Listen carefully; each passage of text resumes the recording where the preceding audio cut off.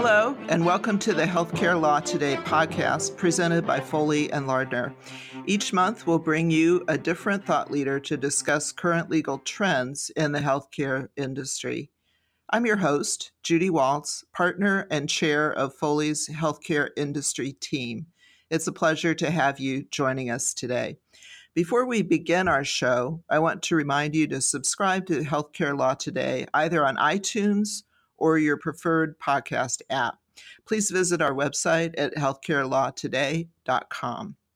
For today's show, I'd like to introduce my colleague, Jana Kolarek, to discuss some of the intricacies of the Stark Law and the impact it can have on healthcare organizations, especially surrounding physician compensation. Take it away, Jana. Thanks, Judy, for the introduction. My name is Jana Kolarek, and I'm an attorney with Foley and Lardner, focusing on compliance and regulatory matters, including the physician self-referral law, which is also known as the Stark Law. I've been practicing for over 19 years in the health law space with a broad array of clients that include academic medical centers, hospitals, physician groups, ancillary providers, and investors in healthcare. For today's podcast, we're going to talk about some practical considerations that affect compliance with the Stark Law, namely fair market value and commercial reasonableness, what it means, and we're going to walk through examples of how it can impact your organization. We're not going to go into a bunch of background detail. We would hope that you would give us a call if you need that. This is really intended to be a high-level discussion of this focus area of fair market value and commercial reasonableness. So with me today is Angie Caldwell. She's a principal at PYA. Angie, do you want to share a little bit about yourself and your background? Sure. Thank you, Jana. I've been in healthcare for approximately 20 years, and in the past 10 to 12 years, focused primarily on physician compensation relative to fair market value and commercial reasonableness, designing physician compensation plans, as well as helping hospitals and health systems to integrate, to look at various types of arrangements to integrate physicians into the fold, whether through employment, medical directorships, or professional services agreements. I'm the managing principal of PYA's Tampa office. Great. Thanks so much for joining us today, Angie. It's a pleasure to have you as part of our podcast series. Thank you. Glad to be here. So there's been a lot of movement with regard to the Stark Law and the interpretation of fair market value and commercial reasonableness. We'd like to talk a little bit about that. Can you tell us in your mind how things have really changed over the last 10 years with regard to the interpretation of those fair market value and commercial reasonableness? Sure. Well, Jana, I know you and I have had several conversations about this. You know, the Stark Law is a little bit sticky. And as the environment continues to change and as investigations and settlements and cases continue to move through the legal system and regulatory world, the focus on physician compensation continues to be heightened and continues to be at a high level. And with each new settlement, something new is learned about how the law may be interpreted, which involves then an increased pressure on compliance professionals and organizations that integrate and compensate physicians through various arrangements. So there is talk currently about Stark Law changes, potentially some reform on the horizon. But until that happens, this is the law that we have and what we are working with on a daily basis. Yeah, it has been. And this is one of the issues related to the Stark Law that is something that is sort of removed from our lawyers' purview. So we really do bring you guys in, you in particular, in to address these issues when they do come up when we're trying to comply with a particular Stark Law exception. So let's talk a little bit about some of the issues that you've faced or been asked to address with regard to, for example, new physician contracting, unknown productivity issues, or payer mix issues that have come into play. Can you talk a little bit about those issues as they come up and sort of how that becomes complex in your world? Absolutely. So one of the things that that we at PYA get asked about regularly is how to handle advanced practice providers as it relates to physician compensation. So, thinking about many physicians have the benefit of the assistance of an advanced practice provider. So, and just to quickly level set, advanced practice provider, can mean a nurse practitioner or a physician assistant, most likely. And so, with these new providers into the fold and into the practice, they can help the physician become much more productive. And so, about 60 to 70% of all employed physician compensation models are on a productivity basis. So, as you're thinking about how the APP then impacts the physician's productivity, then the question becomes, is the physician truly being compensated through that productivity-based model on only personally performed work RVUs? How is the APP then impacting that physician compensation? We get asked about that a lot. So from a how to look at that and how to analyze that, and by way of example, things to consider include how the work RVUs are generated. Are the work RVUs split shared? And are they incident to? Or are they globally billed? And in all of those instances, special consideration needs to be made to ensure that the physician is only being credited for the productivity personally performed, or that there is a mechanism within the compensation structure to allow for that. And again, something new out there, and many folks are thinking about that. Give us an example of how this might come up when you're analyzing somebody's compensation. Are you seeing it with regard to incredibly high WRVUs? Are you seeing it with regard to, compensation that's over the 90th percentile? Is it sort of a combination of both of those issues? What flags that issue for you? Or is it really something that you're just analyzing as a given for all physicians?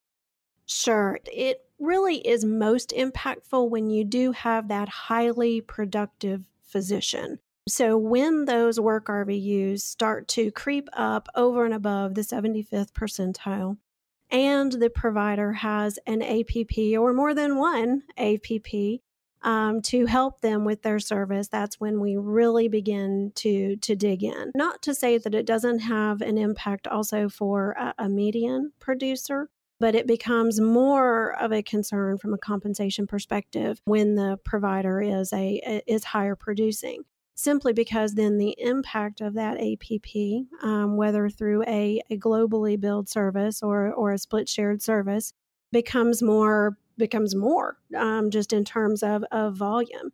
And to the extent then that physician is being paid on every work RVU at 100%, it can become quite impactful. So it's very important when analyzing physician compensation, when an APP is involved, to understand what the APP is doing and how the APP is supporting the physician, as well as get an understanding of the impact of that on the physician's productivity, especially when the physician is paid on a productivity basis.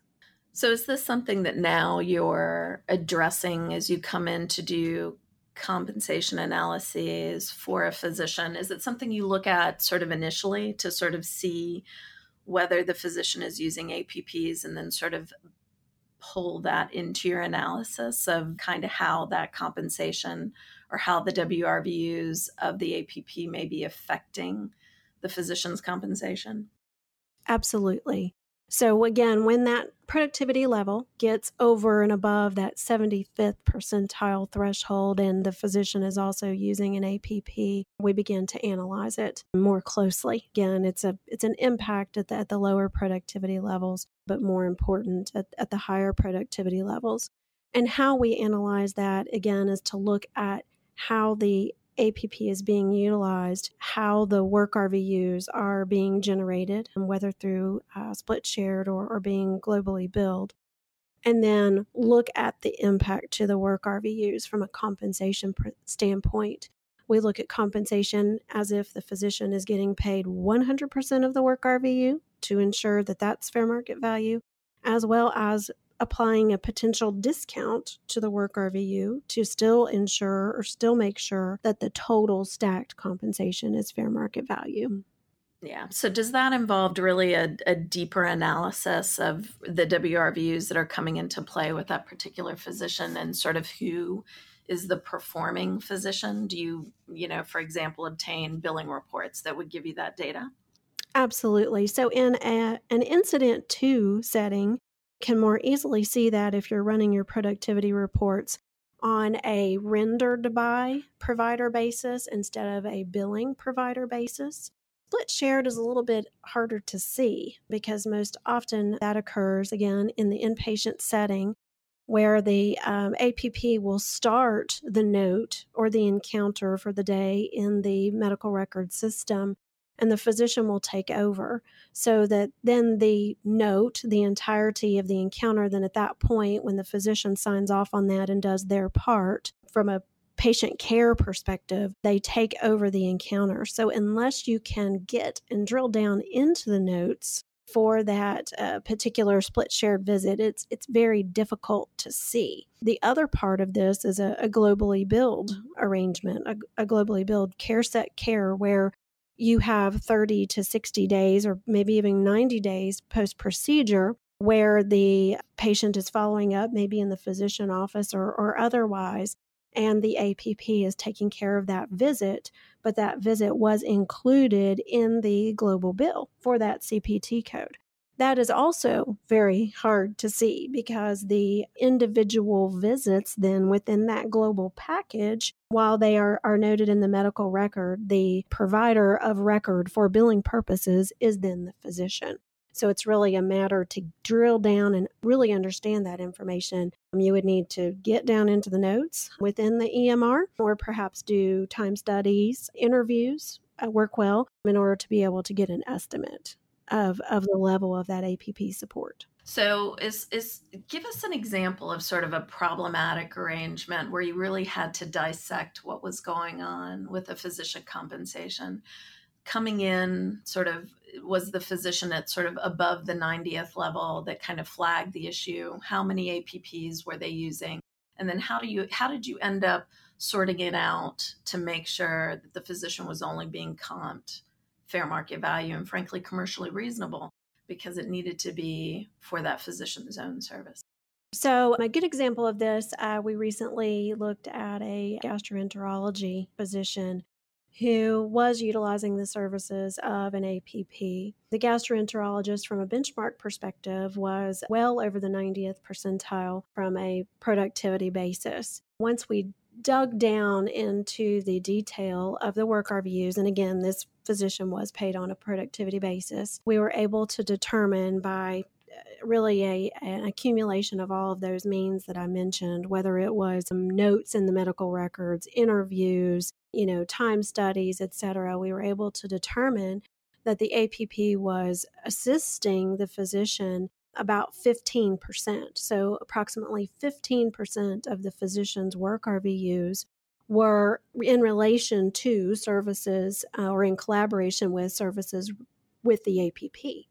So the physician was credited for the entirety of that work RVU, when in all actuality, the personally performed component of that work RVU was only about 85%. So in order to analyze that, we looked at it two different ways. First, we looked at the total stacked compensation and looked at the total accumulated non-discounted work RVUs, if you will, against that compensation, and looked at that compensation per work RVU and, of course, benchmarked that. Then we also applied a discount to the work RVUs to say, okay, if we only looked at the personally performed portion of this, what would that look like? So total stacked compensation divided by the discounted work RVUs, what does that compensation per work RVU look like? When compared to benchmark data. Simply speaking, if you, out in the discounted analysis, if you have a provider that is benchmarking at greater than the 75th percentile compensation per work RVU,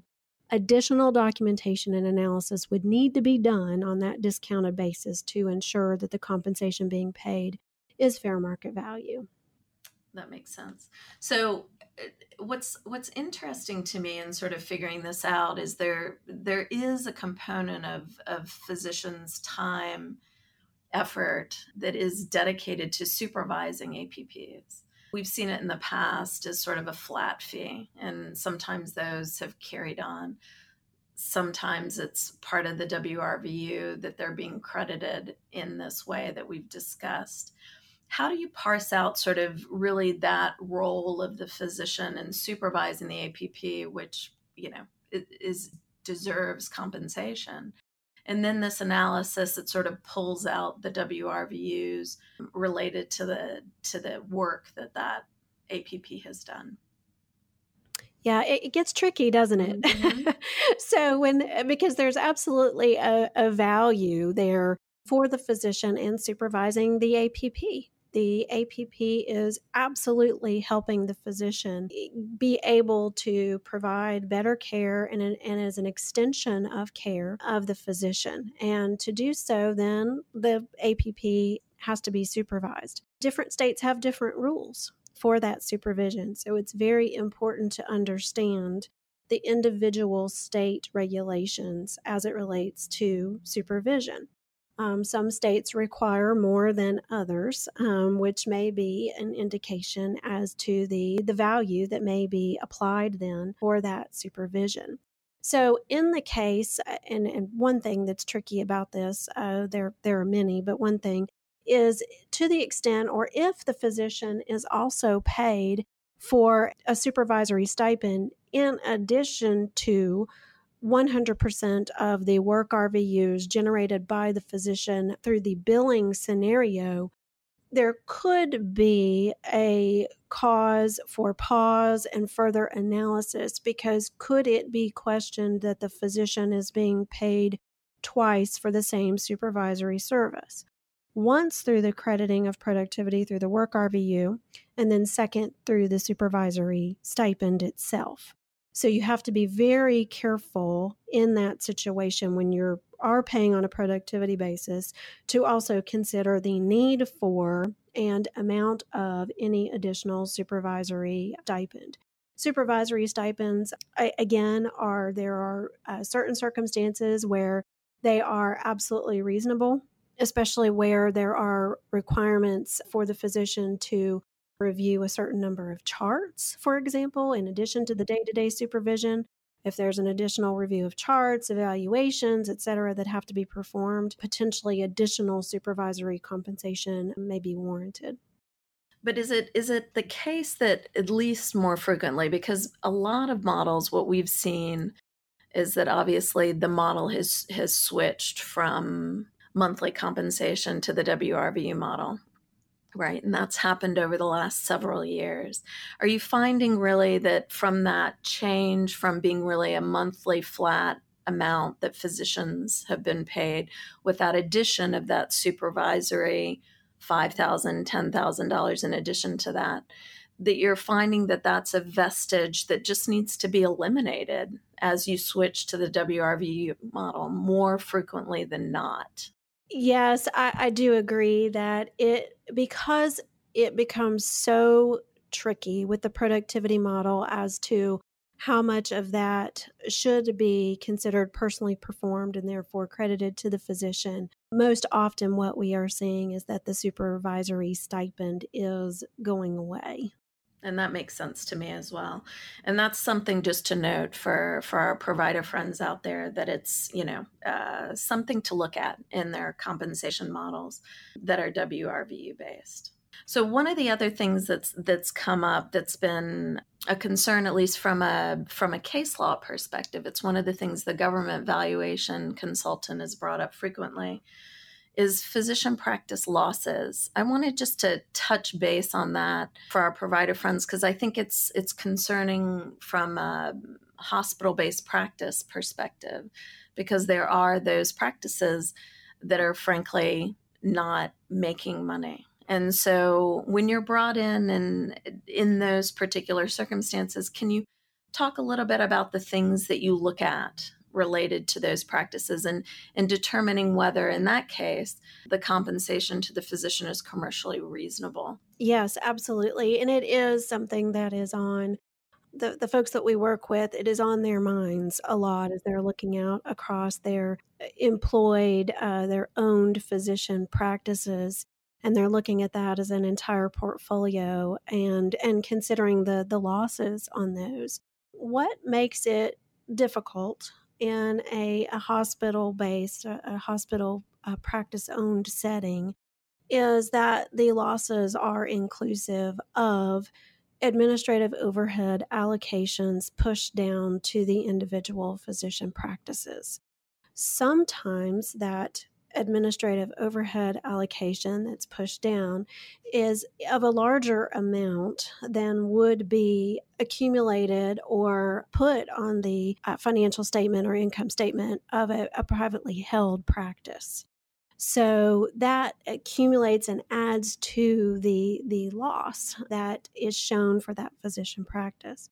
So when analyzing those physician practice losses, it's very important to understand the administrative burden and the administrative load that's being pushed down to those individual physician practices, and then compare that to what may be an administrative load in the private practice world, because the two are very different. Also, what's different in a hospital-based physician practice setting is that many times practices are established to benefit the community in a way that maybe a private practice physician wouldn't consider. For example, a pediatric clinic that is set up in a low income, very low income area, maybe a rural area, where 75 to 80% or more of that physician practice revenue is Medicaid driven. So in that case, you're looking, while the practice, because the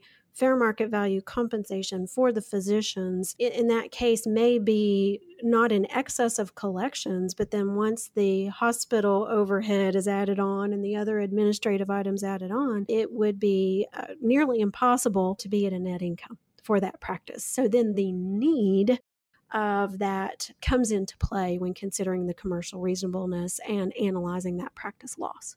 That makes a ton of sense. And so it's that community need issue that a lot of hospitals focus on when they're recruiting physicians. What about, and it sounds like this is part of what you mentioned just now, which is it's the payer mix, right? So as you said, if it's, if you have a high Medicaid population or if you have a high non-pay population, all those things can affect that as well, correct? Absolutely. So Angie, let's talk a little bit about, let's give an example, a case study or a scenario that can pull into the analysis some of the things that we've talked about at maybe a higher level. So a good example that you and I have talked about in the past is really a physician practice being acquired by a hospital where these compensation issues come up over multiple physicians. Let's play into that. The hospital wants to pay those physicians higher than what they're currently being paid. Another factor to think about is, let's consider the physician compensation, though, is lower than their production and what market looks like. And also, is sort of a third factor that would affect the analysis. The managed care contracts really haven't been negotiated in a while, and they're really being comped under those contracts at Medicare levels. So let's talk about what are the factors that you would look at. Tell me how you would maybe look at comping those physicians possibly at a higher level than what they make right now. Sure. So there's a lot going on here, right? With all of, in this fact pattern, there's a lot going on. Well, paying a physician more to be employed by a hospital coming from a private practice situation in and of itself is not problematic. But you do have to weigh all of these things and the facts that you've put out, Jana, are very important to consider, because you are looking at what the physician in private practice was able to generate as compensation, which in and of itself is, for that practice and with that specific set of facts and circumstances, was fair market value. So then the question becomes, as that physician becomes private practice or moves from private practice to employed, why isn't that lower compensation for the same services in the same market still fair market value? So all of the things, so a couple of the other things that you said become very important, because what has happened in the private practice, those scenarios, for example, the collections related to the managed care contracts, that's a fact that when that physician or that group of physicians moves over to the hospital employed setting, that fact is going to change. So, or you would hope that that fact will change, which then creates a new scenario, a new fact pattern to be analyzed for that physician compensation arrangement. So you really have to look at what were the drivers of why the physician wasn't able to generate fair market value compensation on their own in private practice versus what will be the fair market value compensation as an employee or as an employed practice / provider of the hospital. So you look at the expense structure differences, you look at the productivity and what productivity that physician is able to generate in connection with the hopefully newly improved collections on the hospital side, and consider that. You do have to be careful. So I opened up these comments by saying giving a raise in and of itself is not problematic, to the extent that the raise is not reasonable and is not aligned with all of the other facts that are coming into your new fact pattern from the old fact pattern.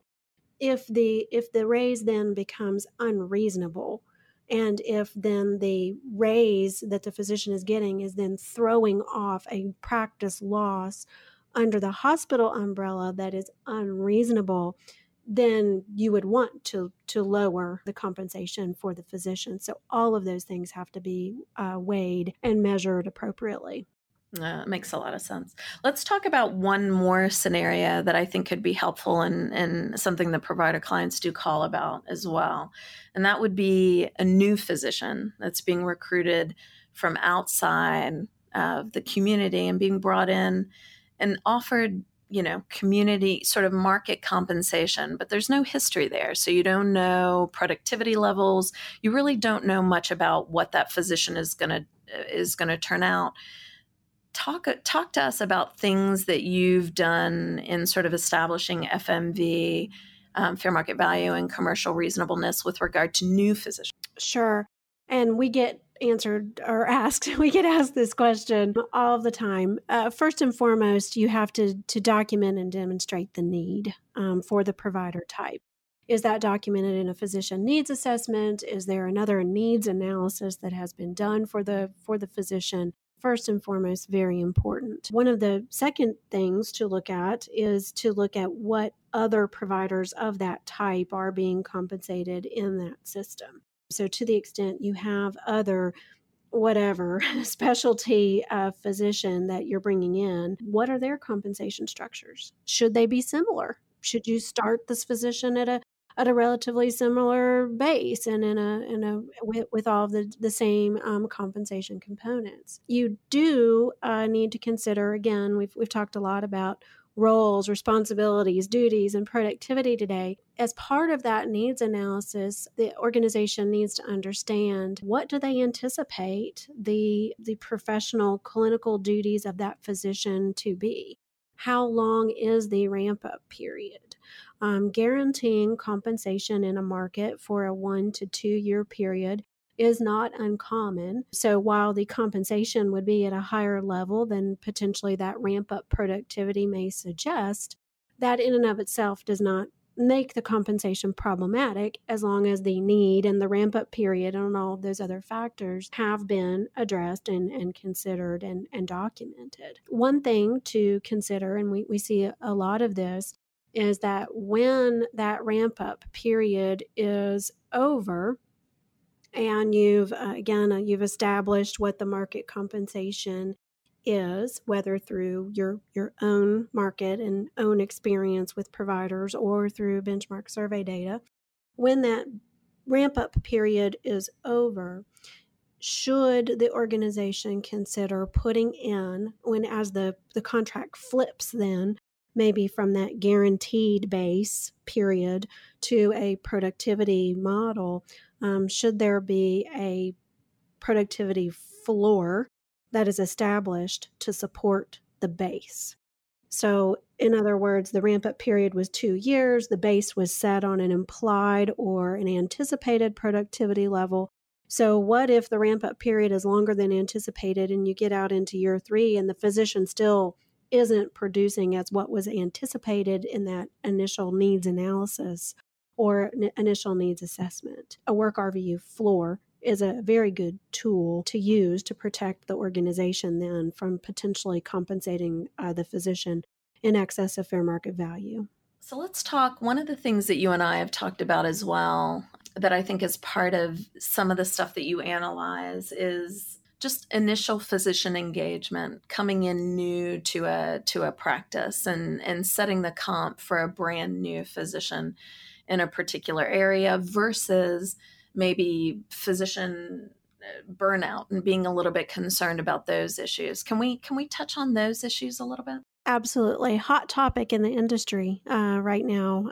Jana, like you said, you and I have had several hallway conversations on this topic. So there are several ways to combat burnout and engagement through a physician agreement. We are seeing a lot of providers move to sign-on bonus and retention bonus structures for physician compensations. They are adding that on. No problem with that, generally speaking, from a compliance perspective or fair market value perspective.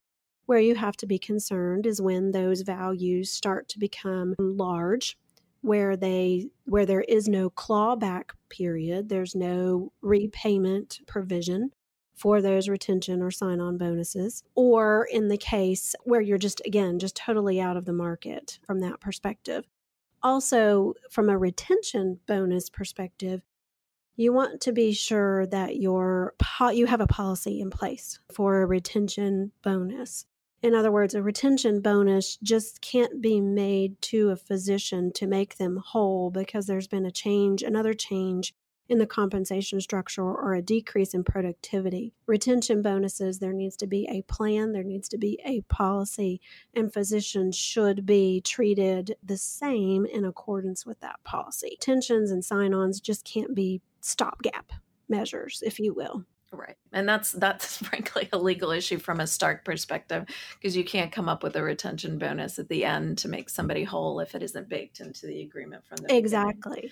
So, right. And the clawback provision, that's, we've seen a lot of that in physician compensation arrangements. And one of the things that I always push on with the provider clients is, can you get it back? Because physicians are, nobody, frankly, it's physician or non-physician, nobody wants to pay back money that they believe that they've earned. So how, from a structuring perspective and from your perspective, how have you seen that play out, or have you seen that play out? So far, so good. Good. That's great. Yeah, so far, so good. I mean, and I think some of that is if you can make the larger the sign-on bonus, I feel that the bigger concern that's going to be. So if you have a sign-on or retention bonus that's $100,000 and the clawback period is 3 years, then that's going to be a big check that somebody's going to have to cut if the agreement would come to an end. So I think there's some reasonableness and just some that needs to come into play when you're thinking about the amount of those, as well as the term of the clawback. Clearly, a longer clawback period calls for smaller than paybacks if the agreement would terminate. But so far, so good. And I think as long as the agreement is properly structured and it's thoroughly communicated within that documentation what happens over that clawback period, I do think that helps. That's great. No, and that's good to hear from my perspective, because we always do worry about it. Burnout. How are you involved in sort of burnout situations? I know we had mentioned that as one of the topics or hot topics with you, but how does that come into play? Is that through the same bonusing situation? I'm trying to imagine how that comes up.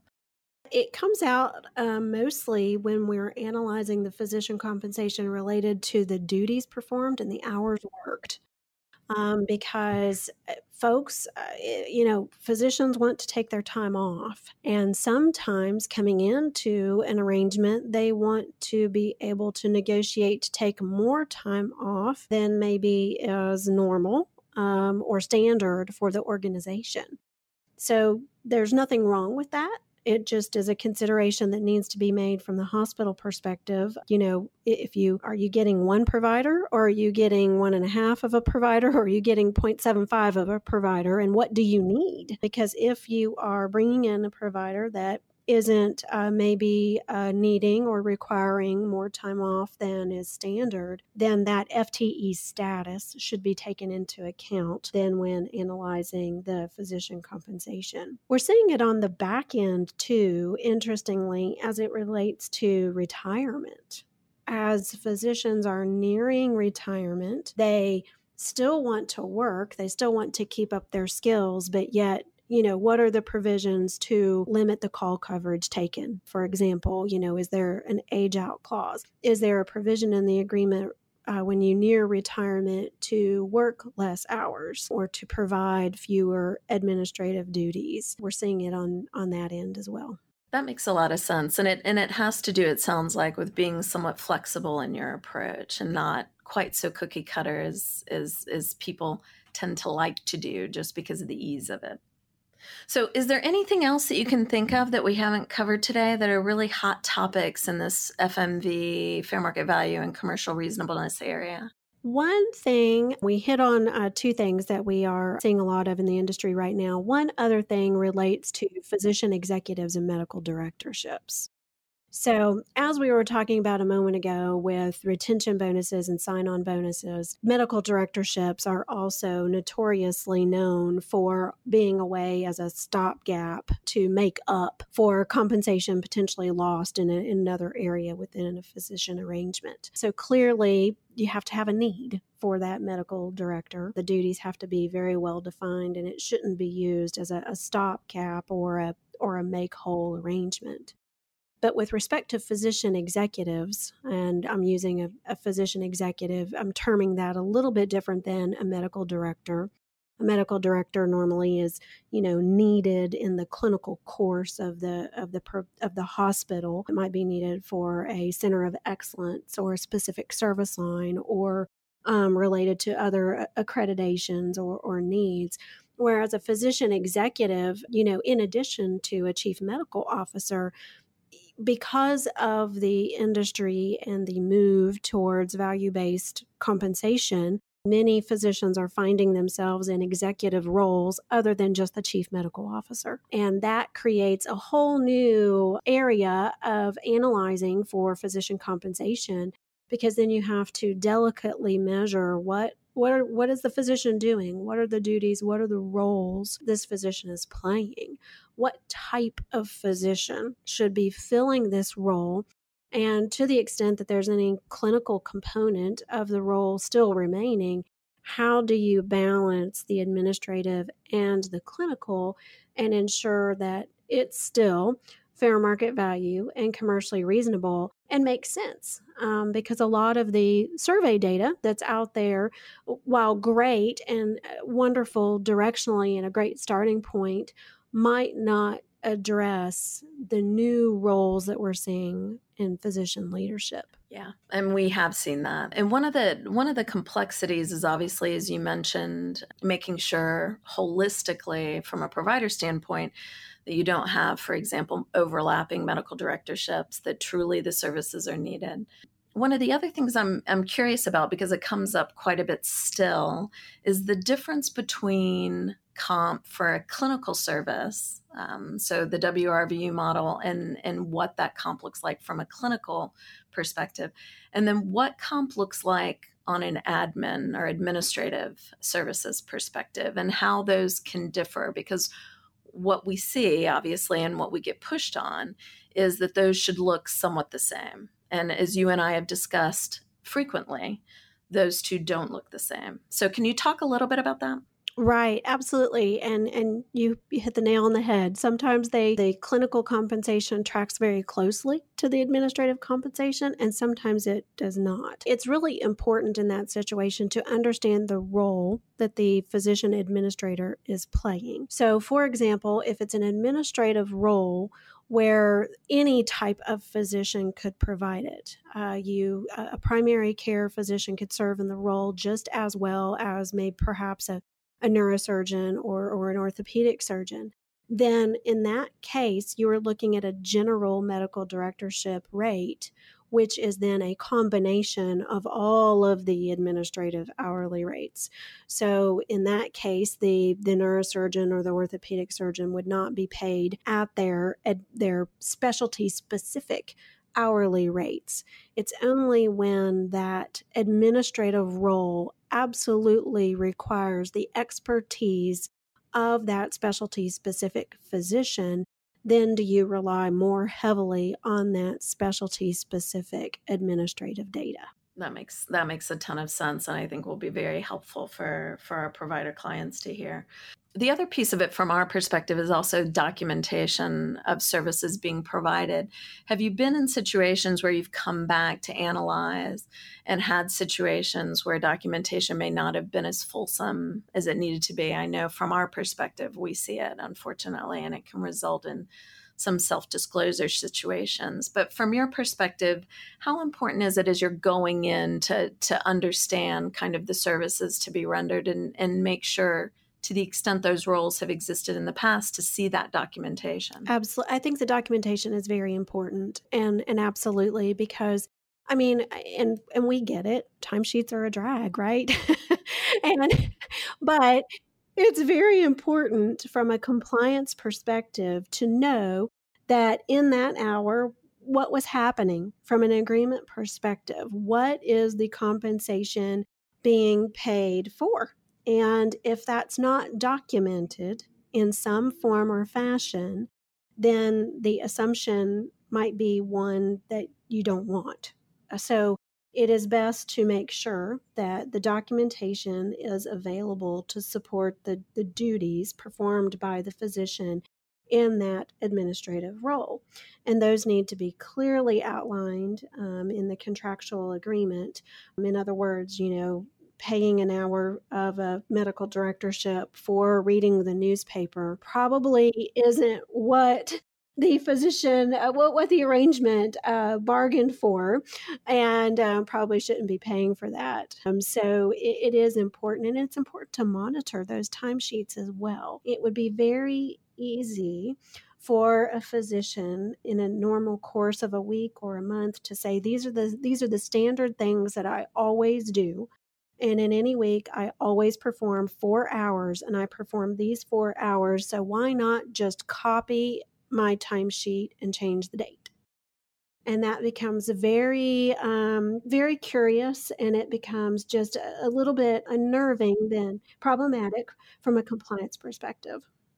Yeah, those timesheets are pesky. I agree with you, and are, there is often complaints about them, but absolutely, if you're being paid for admin services, if you're being paid for medical director services, document. That's, the constant refrain. Absolutely. That's it. Well, this has been fantastic, Angie. I mean, spending time with you and drilling down a little bit into these issues that are so impactful, frankly, from a Stark Law perspective, but also from an anti-kickback perspective, these issues come up as well.